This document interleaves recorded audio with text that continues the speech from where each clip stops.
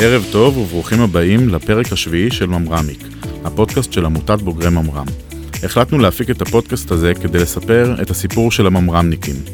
היום המרואיין שלנו בוגר קורס מטמיע מערכות מחשב ושירות בבסמך בתפקיד ראש צוות השתלמויות. כיום שותף מייסד ו-CPO בארבוקס.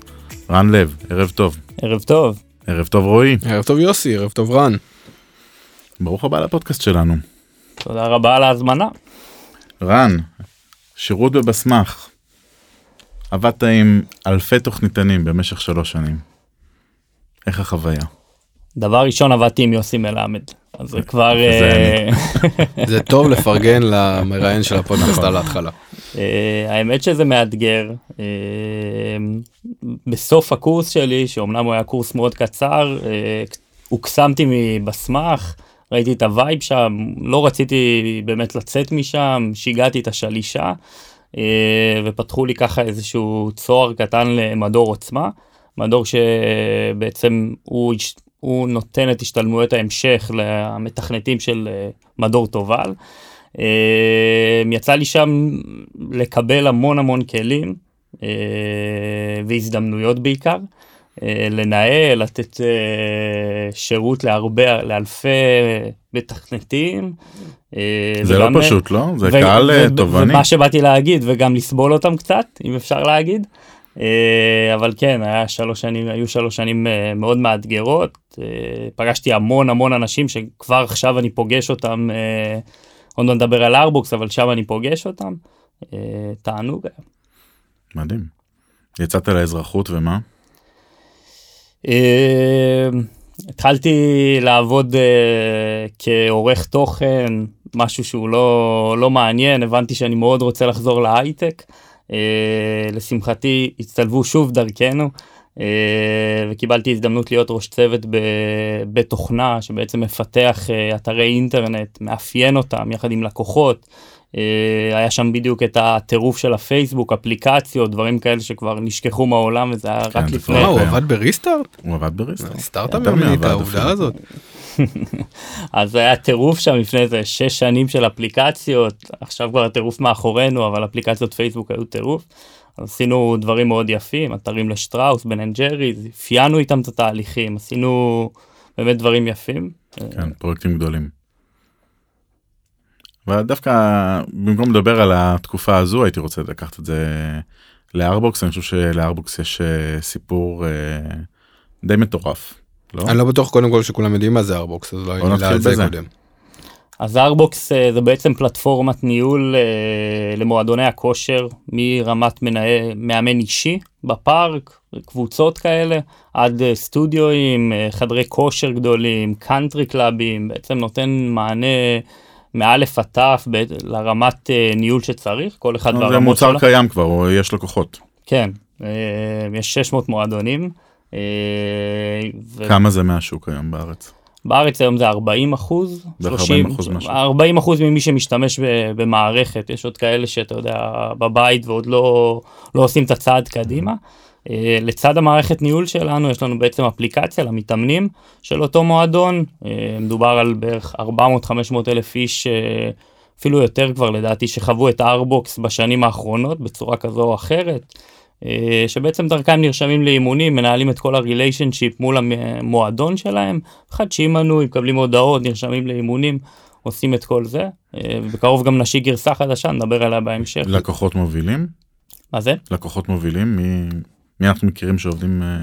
אפשר ממועדוני הכושר הגדולים לדבר על ספייס, הרשת לואו-קוסט היום הכי מתפתחת בשוק, פיור, זאוס, מגדלי משרדים ענקיים, כמו מגדלי אלון, ששם חדר כושר שיושקעו בו מיליונים, מגדל תואר חדש, והרבה מאוד סטודיואים, בטח בתל אביב, אבל גם בכל הארץ. התחלתם בכלל ממקום אחר, התחלתם מקרוספיט. נכון, האמת זה מצחיק, כי לפני בערך 5 שנים, התחלתי בדיוק את התואר הראשון שלי, גם כלכלה וניהול, קצת התרחקתי טיפה מהמחשבים, רציתי לשלב עוד כמה דברים, התאמנו, אני ושותף שלי, קוראים לו אלן, התאמנו בקרוספיט, שיטת אימון פונקציונלית, היום היא טירוף, פעם זה קצת לא היה מוכר, חשבו שמעיפים שם גלגלים רק, ובעצם נכנסנו לשיעורים, ונרשמנו לאימון באיזה אתר מאפן כזה, אפילו לא רספונסיבי. על הדף שעל הדלת, לא? היית צריך לרשום זה, את אז השם. הוא היה קצת יותר מתקדם, היה לו איזה אתר לא רספונסיבי ככה, ואז לאחר מכן קצת חקרנו את הנושא, היינו קצת משועממים, בתואר בכלכלה לא עושים יותר מדי, גם לא בניהול, אז חקרנו את הנושא, ישבנו שעות עם בעל המועדון, ובעצם ראינו עולם שלם, האנשים האלה מתנהלים עם קובץ אקסל, מערכת CRM שלא קשורה לענף, חשבוניות ביד, ככה, הכל כאילו משנת טרפפו, כאשר זה שנים של 2015, שכבר הגיעו החשבוניות הירוקות וכל המהפכה הזו, ומערכות שמותאמות לתחום הזה, וככה התגלגלנו לזה, ממש במקרה מה שנקרא. והיום זה די אינדסטרי סטנדרט, אני חושב, כלומר, אין כמעט מתאמן בישראל שלא חווה את זה באיזשהו... לפי הכמויות שהוא מדבר עליהם, כנראה. אני חושב שמה שארבוקס עשתה בעצם לפני 4 שנים, לשמחתנו גם עלינו על איזשהו גל של בענף הפיטנס, אמנם אנחנו קצת מדברים על מחשבים ופה אנחנו ממרמניקים, אבל בענף הפיטנס העולמי וגם בארץ, בעצם לפני 4-5 שנים התחיל תהליך שאנשים לא רוצים את החדרי כושר הגדולים, רוצים סטודיו, להתאמן עם חברים שלהם, ואז נפתחו המון נישות, סטודיו פונקציונלי, סטודיו קרוספיט, פילאטיס, כל המגוון, ולשמחתנו שם עפנו, כאילו מהרגע הראשון 5 חודשים אחרי שפיתחנו, התחלנו לפתח מה שנקרא, אז התחלנו למכור. יושב פה מישהו שככה עזר לנו מהצד ואמר לנו, תקשיבו, לא יהיה מוצר מושלם, אל תחכו לסוף, כי אני קצת אוהב את השלמות, תתחילו למכור, כי אחרת לא תצאו מזה. לשמחתי לקחנו את הטיפ הזה, ועל ההתחלה 4-5 חודשים אחרי כבר התחלנו למכור, כמובן להמשיך לפתח, ובעצם הנגשנו את העולם הזה שהיה קצת, בסוף זה מאמן שעבר כמה שלבים ונהיה מנהל, הנגשנו לו בעצם עולם שלם של כלים, לנתח את העסק, לנהל את העסק, אתה יודע, הדברים הכי בייסיק, לעשות קצת דברים אוטומטיים וקצת עוד דברים שנרחיב בהמשך, הנגשנו להם את זה, זיהינו כל מיני נקודות שהן מפחידות אותם, מרתיעות אותם, ופיצחנו את זה. אז 600 לקוחות ומאות אלפי יוזרים, כמה אנשים עובדים בחברה? היום אנחנו 16, צמחנו די, בכמה חודשים האחרונים גייסנו לא מעט, בקרוב נגייס גם עוד כוח לצוות פיתוח שלנו, חושבים האמת פה קרוב מול קניון איילון ומגדלי בסר. איזה סוגי אנשים אתם מחפשים? האמת, הגיוס האחרון שלנו עכשיו זה Business Development, שקצת ייתן לנו, אנחנו נדבר על זה גם, אבל בעצם אנחנו צעד לפני כניסה לארצות הברית. יש לנו כבר כמה לקוחות שם, קצת באירופה, אבל סימנו ככה את ארצות הברית, הייתה שם כתבה מדהימה האמת, אם קצת נדבר עליה, אז בעצם לפני בערך 5 חודשים קיבלנו הודעה, יום שישי בערב, מהלקוחה הראשונה שלנו בארבוקס, היינו תמימים בהתחלה, אמרנו לכל לקוח נפתח קבוצת וואטסאפ, אנחנו והוא, זה יעבוד טוב השירות. כמובן קברנו את הרעיון הזה אחרי כמה לקוחות, וקיבלנו פתאום מהלקוחה הראשונה, לא היה שם 4 שנים הודעה בגרופ הזה, כזה אוקיי, מה קורה? וואי, ראיתם את הכתבה הזו? זה גורו מאוד גדול בארצות הברית של פיטנס, דירג אתכם במקום השלישי בעולם במערכות הניהול, מתוך המון מערכות, השקיע בזה $10,000 לטענתו, ואנחנו כזה, אוקיי, מה קורה? הוא לא דיבר איתכם לפני? הוא דיבר איתנו כמה חודשים לפני, ביקש יוזר, אמרנו, טוב, כך, לא ביקש כסף, לא כלום, רק את זה, לא שמענו ממנו, שמענו את זה ממנה לראשונה, הכתבה הזו היום מדורגת בגוגל בעצם קופצת מקום 5 בערך, מקבלים לא מעט פניות, כמובן עלינו על מטוס, טסנו אליהם ברוח הישראלית לדבר איתם, ככה לקרב אותם אלינו, ואנחנו עובדים חזק מאוד עכשיו להיכנס לשם, כבר עכשיו יש כמה פיילוטים, אז קצת אנשים כאלה, אנשים של Customer Success, ופיתוח, גייסנו לפני חודש, גייס עוד 1-3 חודשים. נשמע מבטיח, יוסי. נשמע מבטיח, אני חושב שאולי מה שמעניין פה בסיפור הזה, זה באמת גייסתם רק לאחרונה. אגב, הגיוס מדהים, כן? אף אחד לא דיבר עליו, חוץ ממשקיע שסיפר לראשונה בפודקאסט. ככה זה יצא, נראה לי, החוצה, נכון? אני לא טועה. נכון. אבל רצתם לא מעט שנים, 100% בעצמכם והתפתחות של צעד אחרי צעד. כן, אז נתחיל ככה מהסוף שאמרת, אז אני ושותפי לא כל כך רצנו ישר לגייס, לא חשבנו על זה בכלל, אנחנו אנשים ככה יותר ביזנס, טוב בוא נכניס שקל, נוציא 1.1, אבל שנהיה בעניינים, וככה צמחנו מדהים עד לפני כמה חודשים, במקרה עשו לנו איזה פגישה, ברחוב מה שנקרא, היא משקיעה בשם תמיר קרמי, שככה דיברנו, התגלגלנו, הבנו שאנחנו צריכים את הצעדים הבאים שלנו בעצם לצאת קצת מפה, מהגבולות של הארץ, שמדהים לנו פה, הכל טוב, נשקיע, אבל צריך לעשות את ה-next level. יחד איתו הוא יצר לנו קשרים עם קרן הון סיכון שנקראת פיקו, של אלי ווטמן ואישי גרין, בחור צבעוני, כמו שאמרת, כבר הודיע על זה בפודקאסט, לא יצאנו בזה באמת בהודעות וכל מיני PR'ים עדיין, בהמשך, אבל כן, עשינו גיוס משמעותי לנו, כדי לצמוח, פשוט ככה. הגיוס הזה, תקן אותי מה אני טועה, כן, אני לא הייתי בלופ של הגיוס עצמו, אבל הוא, כאילו יכולתם להמשיך גם בלי. כן, כדי לקצר תהליך כלשהו לארצות הברית, שוב, כשאתה יוצא לארצות הברית ובטח בדרך שאנחנו בעצם עכשיו בונים, אתה צריך הרבה כסף. הרבה כסף אורך נשימה, סליחה. ובעצם אתה רוצה להשקיע המון במרקטינג, וזה לא המרקטינג שעולה לנו פה לא הרבה כסף, ואנחנו כולם מכירים אותנו פה בארץ, לצאת למגרש אחר. בסופו של דבר כאן אתה יכול פשוט להיכנס לאוטו ולנסוע מקסימום 4 שעות. בדיוק, יש לנו עובד בשם נמרוד, קיבל אוטו ממותג ארבוקס, חורש את הארץ, עושה לי שבוע שעבר הייתי בבית שאן, עכשיו בירושלים, הוא בכל הארץ, וצריך איזה כסף לארצות הברית. בארץ, טפו, הכל בסדר, צומח, זה עומד בפני עצמו, ורק רוצים לגדול, יש המון ביקוש, מנסים לעשות את זה צעד אחר צעד, לפני שנתיים עד לפני שנתיים היינו רק בסטודיואים, לפני שנתיים נכנסנו לחדרי הכושר, ראינו שם רצון להיפטר מכל הניירת, הם עבדו עם תוכנות ישנות מאוד, שאתה יכול להתחבר אליהם רק במחשב, הם רוצים קצת, אתה יודע, להיכנס בווב, אנחנו מערכת על ענן, אמזון, להיכנס בטלפון, לראות מה קורה בעסק, כמו שכולנו, שלושתנו פה עושים. אז הנגשנו להם את הדבר הזה, אוטומציות, לחסוך בכוח אדם.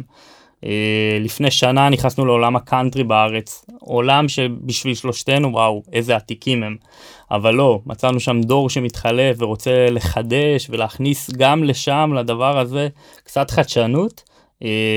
אז אני שמח שעכשיו כבר יש לא מעט קאנטרים, והצעד הבא שלנו קדימה, הלאה. אני חושב שאם כבר הזכרת את הפודקאסט ואת ישי גרין, אז הכותרת של אותו פודקאסט היה שהוא לא מוכן יותר לעבוד עם אנשים שלא מקשיבים לו ב100%, וכאן זאת שאלה לאיך, אתה יודע, להכניס פעם ראשונה שותף, משקיע לתוך ביזנס שבנית אותו לא ב10 אצבעות, ב20 אצבעות, אבל זה היה בייבי שלכם, וזה פתאום צריך להתחיל לעבוד עם אנשים אולי עם דעות שונות. לגמרי, אז לשמחתנו באנו לגיוס הזה במקרה, לא חיפשנו, לא יצאנו לאיזה מסע גיוס שעוד שבוע נגמר העסק אם אנחנו לא מגייסים, אז דבר ראשון באנו בראש אחר והרבה יותר רגועים, בלי הרבה מצגות ולמכור הרבה סיפורים, באנו עם עצמנו, כאילו עם האמת שלנו ומי אנחנו, בחרנו את השותפים שלנו, ואני שמח בכך, כי מי שלא בוחר את השותף ובא כאילוץ מה שנקרא, זה לא מצפה לו טובות מה שנקרא לדעתי.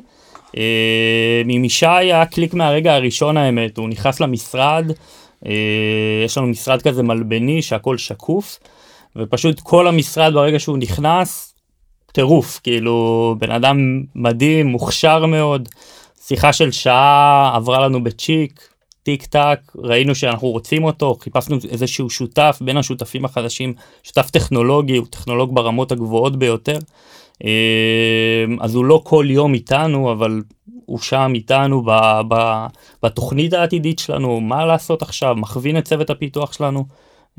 אז אתם מקשיבים לו. אנחנו איתו. נראה לי שהוא איתכם גם. יש לו המון ניסיון בקטע הזה, ואפשר ללמוד ממנו הרבה, גם בניהול הסטארט-אפים, וגם בעצם בקטע הטכנולוגי, יש לו 18-20 שנה של פיתוח לדעתי. תגיד, נכנסתם לתעשייה, אתה מתאר, אני מניח, כן, להיכנס לסטודיו, בטח זה לא בעיה, אבל להיכנס למערכות של חדרי כושר ושל קאנטרי קלאב, כמו שאמרת, אני מניח שהיה להם מערכות, כאילו זה לא, אין פה אינטריגות, לא היה מכות עם הדור הקודם של המערכות? כן, אז היה קצת, יש שני חבר'ה שהם יותר ותיקים, המון שנים בשוק, ככה גם נראית, ככה המוצר בעצם נראה, ובעצם נכנסנו, אז הם קראו לנו בהתחלה הילדים, ואז הצעירים, ואז טוב, הם לא יהיו פה עוד שנה, הם רק רוצים למכור ולעוף, ועוברת עוד שנה ועוד שנה ועוד שנה, אנחנו פה ואנחנו גדלים, והיום אנחנו החברה מספר אחת בישראל, מבחינת גודל של עובדים, גודל של משתמשים, גודל של מועדונים, אז היו חיכוכים, היו קצת, לא לפודקאסט, זה לא... והחלום הוא לצאת החוצה מגבולות ישראל. כן, בדיוק. סליחה? החלום הוא לצאת מגבולות ישראל. כן, זה השאיפה שלנו היום. יש לנו כבר לקוחות שם כאמור, אבל אנחנו צריכים לעשות עוד כמה צעדים. לשמחתי, המערכת שלנו כבר נבנתה בשפות, אז ככה לא צריך להפוך את כולה. אבל גם בחול זה שוק שמשווע לדיסטרפשן, או שזה בחול זה שוק מתקדם יותר? כלומר... אז השוק יותר מתקדם, כן, אבל מצאנו, גם אפשר לקרוא על זה בסיקור שהחבר'ה האלה עשו, שבעצם גם שם אין איזושהי שביעות רצון מסוימת, והדברים הם לא מונגשים, כי בסופו של דבר, בואו, זה חבר'ה שרוצים לאמן, לא עכשיו תבוא, תשגע אותם, רוצים שיהיה להם פשוט, לוחצים פלוס, מוסיפים לקוח, והם ממשיכים לאמן. אז איפשהו פיצחנו את זה, בחוויית משתמש, הפודקאסט הקודם עם טל פלורנטין, אז בעצם אפשר לשמוע שם המון על חוויית משתמש, אז הבאנו את זה לעולם הזה, כאילו באמת, אין אפור, אין שחור, בואו קצת צבעוני, קצת להנגיש לכם את הידע, קצת דברים עסקיים, אתה יודע, ממוצע לקוח, דברים שלנו נשמע טריוויאלי, שם זה לא היה, אז גם שם זה חסר, ואנחנו מגיעים. יוסי, תחבר את זה אולי איכשהו לעולם הצבאי, דיברנו על זה קודם. תשמע, אני חושב שבכלל עולם של חוויית משתמש ומעבר, זו לפחות הדעה האישית שלי, כן, אני מחבר עכשיו את כל השיחה הזו, זה משהו שהוא באמת משנה עולמות. אתה רוצה לקחת תעשייה שהיא מאוד ישנה ומאוד ותיקה, או סלש, לא בשלה עדיין, לא, לדעתי, בתחום הקרוספיט שהם נכנסו לתעשייה הזו, בעצם אנשים עוד לא ידעו בכלל מה זה ומי זה. אז בטח שלא היו מערכות תומכות. ואז באמת אתה יכול בחוויית משתמש לייצר תהליכים הרבה יותר חזקים ואנגייג'מנט הרבה יותר חזק לאנשים. אבל פה הדגש הוא על הפרודקט, הוא לא, נכון, אני חושב, כלומר, לא על הטכנולוגיה פה היא לא מדע טילים. נכון. יש פה שילוביות לדעתי, אתה יודע, כי טכנולוגית, עד שארבוקס נכנסו לשוק לדעתי, לא היו אפליקציות מתאמנים, לא היה שיח, אין פה חדשנות טכנולוגית, אבל יש פה טכנולוגיה במיטבה שצריכה לעבוד נקי בין היוזר, בין המתאמן בעצם למכון או לסטודיו, כולל, נכון, יש טלוויזיות, יש ברקודים, יש 1,000 פיצ'רים בתוך המערכת. הזכרת גם את האפליקציית מתאמנים, אז נכנסנו לפני 5 שנים, והאימון שלנו היה אימון קרוספיט, אז בעצם זה אימון קבוצתי, תמיד מעניין אותך מי איתך באימון, לא יעזור שום דבר, אנחנו בטח בעידן הפייסבוק וכל האינסטגרם, אתה רוצה לדעת מי איתך באימון, איזו בחורה, איזה חבר, מי אתה לא אוהב, והכנסנו לפני 3.5 שנים, את הגרסה שלנו עם תמונות פרופיל, דבר שהיום נשמע לנו מאוד מאוד טריוויאלי, ומי איתי באימון ויום הולדת וזה, ופתאום אתה רואה דבר ראשון את הזמן באפליקציה, אף פלאים למעלה, ומעתיקים את זה, כאילו, לא המצאנו פה אטום, אבל בעצם היינו הראשונים, לדעתי גם בעולם, כי אני מכיר את האפליקציות מסביב בעולם, הראשונים שמכניסים בכלל אלמנטים חברתיים לאפליקציה כזו. פעם זה היה טוב, בוא נירשם, אמרנו באתר, אולי באיזה אפליקציה, אבל בוא נראה מי איתי באימון, אנחנו עובדים עכשיו על אפליקציה, אני מקווה שנסיים את הפיתוח סוף סוף בדצמבר או ינואר, להכניס עוד אלמנטים חברתיים, עוד דברים שעדיין אין, בוא נזמין חבר. תשלב את זה עם טינדר. הבוס הגדול רוצה, אנחנו לאט לאט, אנחנו עובדים על זה. יש למה לחכות. רעיון טוב. תגיד. ולשאלתך אגב, כן, אתה צודק במה שאמרת, לסטודיו האלה לא היה שום דבר, אז ככה הנגשנו להם את זה, למועדונים הגדולים היה פשוט מערכות ישנות, מתחברים למחשב מרוחק, אתם יודעים, פעם היה את זה גם נראה לי בצבא, מתחבר באיזה רימוט דסקטופ כזה, נתקע לך, נופל לך, נפתח מועדון של משהו, של מישהו אחר, אתה יודע. אתה יכול לקחת את המתאמנים מהם. לכאורה. אתה איש מנהל המוצר של הפעילות הזו, כן? איך לקחת את עצמך למקום הזה? זה ממטמיע מערכות לדרך ניהול פרויקטים, בסוף לבוא ולקחת על הכתפיים שלך מוצר שבאמת זה להתחיל מדף נייר. האמת? זה באמת מדף ועט, אתה מסרטט את זה. האמת, זה בא לי יחסית בטבעיות, כי אחרי התפקיד שלי בריסטארט, כמנהל פרויקטים, כראש צוות, בעצם אפיינו הרבה דברים. עבדתי מול המון מעצבים, גם מול טל בכמה מהפרויקטים, ואתה רואה שזה בוער בי מה שנקרא. ובין, אתה מתחיל עם שותף, התחלתי עם אלן, שותפי, שהוא חבר ילדות שלי כבר 20 שנה. אגב, זה סיפור אהבה בין ממר"ם ל-8200. נכון, הוא מ-8200, לא נזכיר אותו יותר, אבל בעצם חלוקת התפקידים שלנו הייתה בהתחלה, אתה הולך למוצר, אתה תהיה ככה, תמנכ"ל, תרים אותנו, פשוט למדתי עוד קורס, עוד הרצאות, עוד דברים.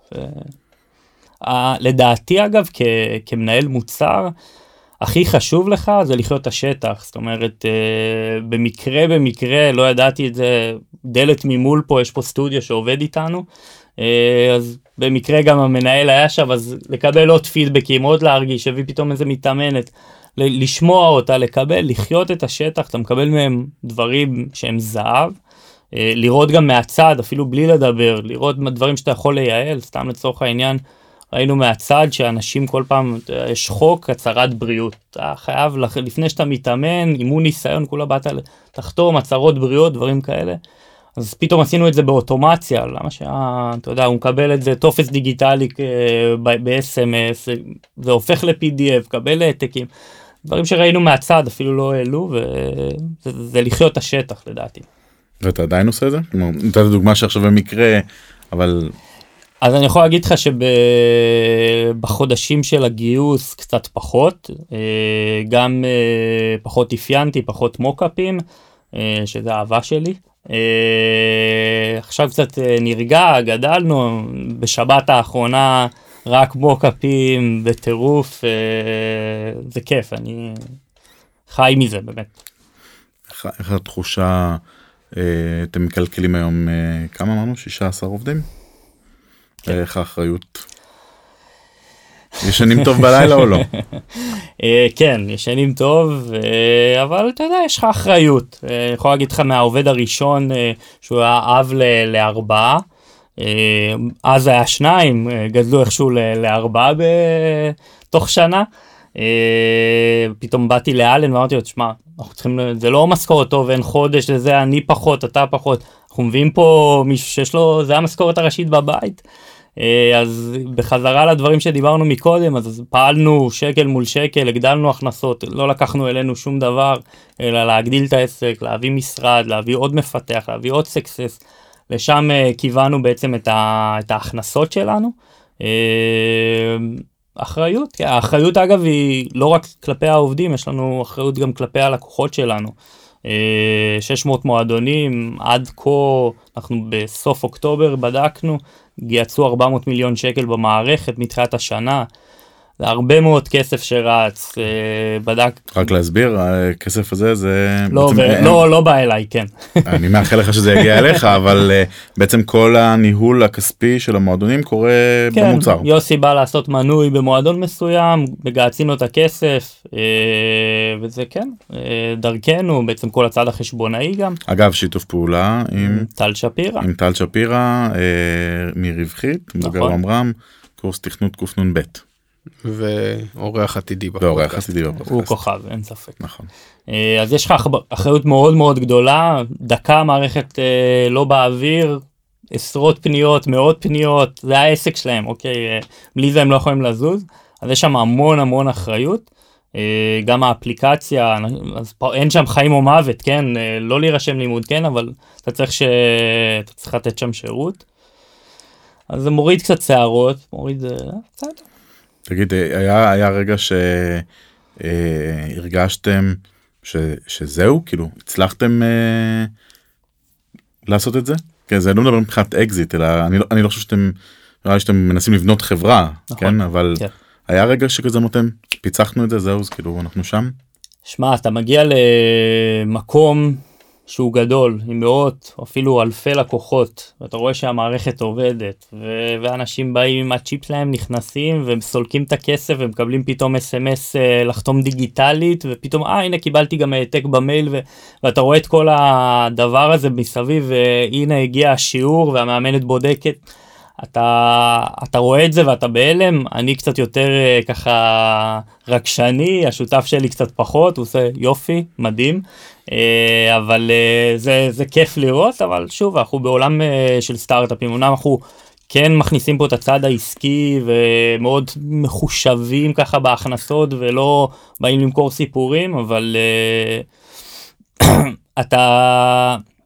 אתה צריך, אתה יודע, בסוף זה סטארט-אפ מסוים, שאתה צריך להתרגש ממנו, פעם אתה למעלה, פעם אתה למטה, יש הרבה שאתה למטה, זה מדהים שאתה יכול להיות גם משתמש של המוצר של עצמך, זה נורא נחמד לחוות את חוויית המשתמש מהצד. כן, לצערי אני לא מתאמן עכשיו, מאז התאמנתי, אין זמן לתחביבים יותר. בדיוק, התאמנתי 6 פעמים בשבוע לפני ארבוקס, עכשיו קצת פחות, וכולם אומרים לנו בואו תתאמנו, אבל קראתי גם פרט טריוויה מעניין, יוסי לפני כל פרק עושה תחקיר מקיף מאוד, וקראתי שהיית שופט כדורסל. כדורסל, כן. בכלל משפחה ספורטיבית, תלך יותר אחורה. כן, אז אבא שלי הוא מאמן כדורסל, היה המון שנים בליגת העל, בכדורסל, ישראל לב, ובעצם אנחנו בית של כדורסל, אז זה גם אגב מתקשר המון לארבוקס, כל העניין של הספורט, אנחנו חיים את זה, בסדר? אגב, גם רוב העובדים שלנו איפשהו קשורים לזה, לא אחד אלוף הארץ היה בנוער בטניס, ואחד קרוספיטר, אנחנו חיים את זה, אז זה הגיע מהבית, אח שלי גבוה יותר ממני, אז הוא הלך לשחק, פרש בגיל 17 בסי, אני הלכתי יותר לשיפוט, עניין אותי, אתה מקבל שם המון כלים, לנהל את האנשים, אתה יודע, אני 1.70 על כיסא, ובעצם אתה צריך לנהל אנשים גדולים, גם לא נראה בן 30, אז בכלל, אז אתה מקבל המון המון כלים שם, הגעתי לשלבים הקצת יותר מקצועיים, ליגה ארצית זה ליגה שלישית, אבל בסוף כשארבוקס צמחה ואמרתי לאלן, שמה, אני לא יכול פנימית לעזוב הכל, טוב, יש לי משחק, כשהעובדים שלי פה, כשהעסק רץ, ואיפשהו לפני איזה 3 שנים ביוון, באמצע חופשה, שלחתי מייל, חברים, תודה רבה, אני תולה את המשרוקית, אבל יש קצת ככה געגוע. אבל... אולי לפעמים אתה יכול לשרוק פשוט במשרד. כן. שיש לו כוח חדש. אז השלב הבא זה חדירה לארצות הברית כמו שסיפרת, וקצת לאירופה גם, נכון? הזכרת לקוח באירופאי. נכון. ומתי הגיע הגיוס הנוסף? אז ככה. תן לנו סקופ, יוסי הבטיח סקופ. יוסי במתח, כן. מתי הגיוס? שנרגיש שאנחנו בשלים לזה. לקחנו את הכסף הזה, ובעצם פרסנו תוכנית, איך אנחנו חודרים, חודש אחרי חודש, אם זה באנשי צוות פיתוח, מוצר, סקסס, ואם זה בהשקעה במרקטינג. אנחנו לא עפים, אתה יודע, לא שורפים עכשיו מלא כסף וטירוף, עובדים צעד צעד. ברגע שנראה שזה יתפס שם, נעשה עוד... גם מה שטוב זה שזה לא גיוס השקעה, ושאתה מתחיל לשרוף את הכסף בצורה טוטלית, תקנתי מני טועה, כן? כי אתה ממשיך להכניס הכנסות שעד לפני כמה חודשים בעצם החזיקו את החברה. כן, וגם אנחנו אגב משקיעים בזה עוד המון המון, זה לא שעזבנו את ישראל וזהו, יש לנו לקוחות ואנחנו רוצים לגדול פה בארץ, רק לאחרונה לצוות ככה של הסקסס הבאנו עוד אנשים שיעזרו ויתפחו את ישראל, ויש פה עוד המון עבודה, ואגב, ישראל, אנחנו ישראלים, זה המקום הכי טוב, אתה לומד הכי הרבה, אנשים יותר דורשים ממך, גם ברמת השירות, הזמינות שלך, המוצר שלך, יש לנו לקוחות ארצות הברית, אירופה, הוא שולח המייל, הוא לא מצפה שתענה לו ביום יומיים זה גם סבבה. פה אתה יודע, בישראלים רבע שעה לא ענו לך. רבע שעה אתה כבר מקבל הודעת וואטסאפ, אבל זה ככה אנחנו, אגב, גם אני ככה, כן? אז המוצר שם ייראה אותו דבר, או שנדרשות התאמות בשביל להתאים אותו לשוק המקומי? ההתאמה העיקרית שאנחנו נתקלים בה, אחד זה הסליקה, בטח בארצות הברית, בטח בשנים האחרונות, הכל כמעט בלי קש, בלי כלום, אלא אשראי. אפל פיי ודביט קארט וכל מה ש... בדיוק, כל הדברים האלה שבעצם זה מה שפיתחנו בחודשיים האחרונים. אז זה התאמה אחת. התאמה שנייה זה בעצם כל ה-AM, תאריכים, דברים כאלה, סמנטיקה. אבל לשמחתי בנינו את המערכת ככה שהיא, אגב, בפעם הראשונה שהשקנו הייתה באנגלית. לא, אמרנו, לא עברית, מה צריך, שמאל לימין אנחנו. אז יש תשתית לשפות, היא היום באנגלית, ערבית, טורקית, איטלקית, ספרדית. וואלה, יפה. אז כן, זה עשה לנו ככה את זה יותר קל. ואתם מסתכלים על ורטיקלים אחרים גם, או שאתם לעולם הכושר? זה קורץ, אבל אחרי חשיבה ביני ובין אלן, הבנו שאם לא נתמקד ולא ככה נשקיע את כל מאמצנו כרגע, שוב בנקודת הזמן שלנו, בעולם הפיטנס, זה לא יצא טוב. אנחנו מאוד אוהבים את האיכות, לא מתפשרים בה, ואם נתחיל להתפזר, והיו לנו המון פניות מדברים שקשורים לספורט, אבל לאו דווקא פיטנס כזה, העדפנו כרגע להשקיע בזה את כולם. כן, אגב, צריך להגיד, כן, הייתה פה התפרסות, כי באמת התחלתם מנישה מאוד מאוד ספציפית בתעשייה, שזה קרוספיט, ואז הוספתם את הסטודיו, ואז עברתם למועדוני כושר, כמו כן, היה פה איזשהו תהליך. אבל זה תהליך אבל כולם אבולוציונלי של עולם הפיטנס, כן? זה מתחיל מקרוספיט, שזה מגניב, ואז פילאטיס, אז יש לה קצת הנישה שאלה של רישומים קבועים, אל תשאלו מה זה, וממשיך לחדרי הכושר שיש להם קצת יותר את הצ'יפים ואת הדברים האלה. קאנטרי קלאבים בכלל זה אימפריות של 7,000-8,000 מתאמנים, מטורף כאילו, אבל זה באותו מקום. לצורך העניין אם נשווה רגע לענקית שבתחום שלנו שנקראת מיינדבאדי, נמכרה לפני כשנה ב$1.9 מיליארד, אז היא בעצם חצי מהלקוחות שלה, 30,000 לקוחות הם בכלל סלון, זאת אומרת, תספורות, מסאז'ים, שזה פחות או יותר, כן, זה דומה, דבר, כן. אבל יש לזה גם את הנישות, את הדברים הקטנים שלהם, מעדיפים כרגע להתמקד במה שאנחנו טובים בו וחיים אותו. טוב, אז רגע לפני שאנחנו עולים כולנו בגדי ספורט ורוצים אני מנסה לשכנע את להליכה הלילית שלנו, ניגש לשאלון סוף הפרק, אייפון או אנדרואיד? ברור שאייפון. כמה זה בסטטיסטיקה יוסי? אני חושב שיש כבר יתרון קל לעניין האפליסטים. האייפון הראשון שלי זה בגלל יוסי, כאילו ב-2010 הוא אומר לי, אתה צריך אייפון. מה עושים עם הדבר הזה? אייפון 3 GS, בגללו, לא ידעתי מה עושים. עכשיו הבנתי למה השאלה הזאת נמצאת בשאלון. אני ריסלר של אפל. שירות ענן מועדף. AWS כמובן. AWS, אנחנו כמובן עם נותן החסות הראשי שלנו לענייני קרדיטים, אפליקציה שאתה משתמש בה? מה, בתוך ארבוקס, בניהול שלו? לא, בכלל, בטלפון שלך האישי. האפליקציה שאתה הכי אוהב בטלפון שלך. האמת, זה קצת יפתיע, אבל הסלאק, לפני שנה הטמנו אותו, אני הייתי נגד, אוקיי, אמרתי לאלן, מה אנחנו צריכים את זה, יש וואטסאפ, הכל טוב, לא, צריך, תקשיבו, לא יודע מה הקסם בה, אבל פשוט הכל מתחבר לי שם, אפילו עשינו חיבורים חיצוניים של אלרטים מסוימים שאני מקבל שם, לא יודע, יש לי דרך כזו מאוד קלה, ומכל מקום. מגניב, זה באמת נוח. נכון. אפליקציה לא אהובה או סנועה, או מבזבזת זמן? ג'ירה, נקודה. ג'ירה זה האפליקציה הכי שימושית בעולם, עם הממשק הכי גרוע בעולם, ניסינו. ושאין עסק נורמלי שלא יכול לו לעבוד איתה. שמעו, ניסינו אותה בפרויקט חיצוני שלנו, חזרנו מהר מאוד לטרלו, אהבתנו. אחלה. שאלה אחרונה, אנחנו בכל זאת בפודקאסט של בוגרי המוטב, וככה, מה זה ממר"ם בשבילך? ממר"ם זה בעצם השלב הראשון שלי בכלל בכניסה לעולם הזה, בעולם של המחשבים, הייטק, לפני זה הייתי בספורט ודברים כאלה, אהבתי מחשבים, אבל זה בעצם הייתה הטבילת אש הראשונה שלי, ומשם נשאבתי לזה. מדהים. תודה רבה. תודה רבה רן לב, בהצלחה עם ארבוקס, תודה לך רועי. תודה רן, תודה יוסי. תודה לכם. ערב טוב. ערב טוב.